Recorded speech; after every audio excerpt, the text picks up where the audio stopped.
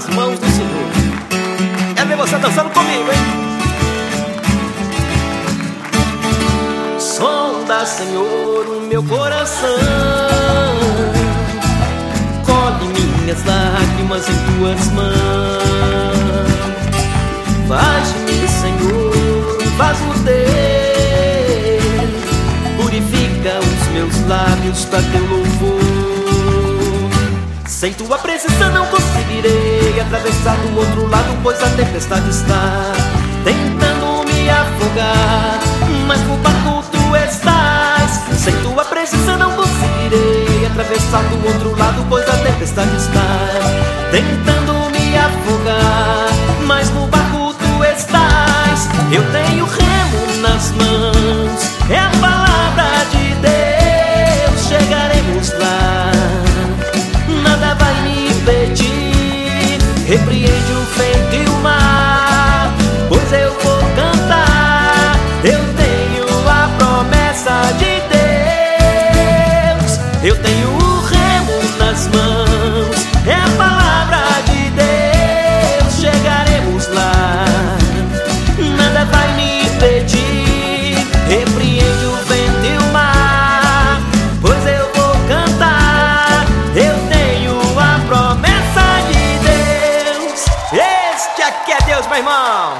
Com as palmas comigo, vai! Sonda, Senhor, o meu coração, colhe minhas lágrimas em tuas mãos. Faz-me, Senhor, um vaso teu, purifica os meus lábios para teu louvor. Sem tua presença não conseguirei atravessar do outro lado, pois a tempestade está tentando me afogar, mas no barco tu estás. Sem tua presença não conseguirei atravessar do outro lado, pois a tempestade está tentando me afogar, mas no barco tu estás. Eu tenho remo nas mãos, é a palavra de Deus, chegaremos lá. Nada vai me impedir, repreende o vento e o mar, pois eu vou cantar. Eu tenho a promessa de Deus, eu tenho o remo nas mãos, é a palavra de Deus, chegaremos lá. Nada vai me impedir, repreende o vento e o mar, pois eu vou cantar. Eu tenho a promessa de Deus. Que coisa boa é poder celebrar e adorar a esse Deus vivo e poderoso. É isso aí, meu irmão. Deus quer fazer de ti um vaso abençoado.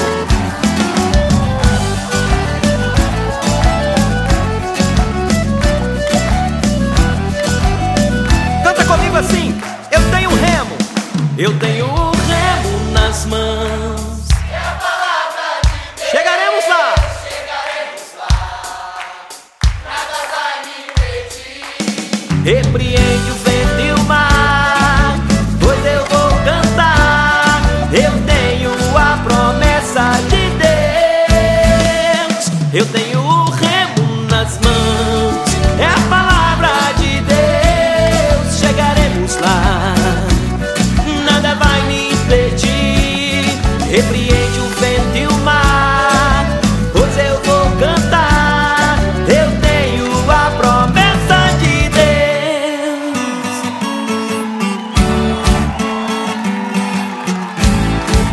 É só você glorificar o nome do Senhor, meu irmão.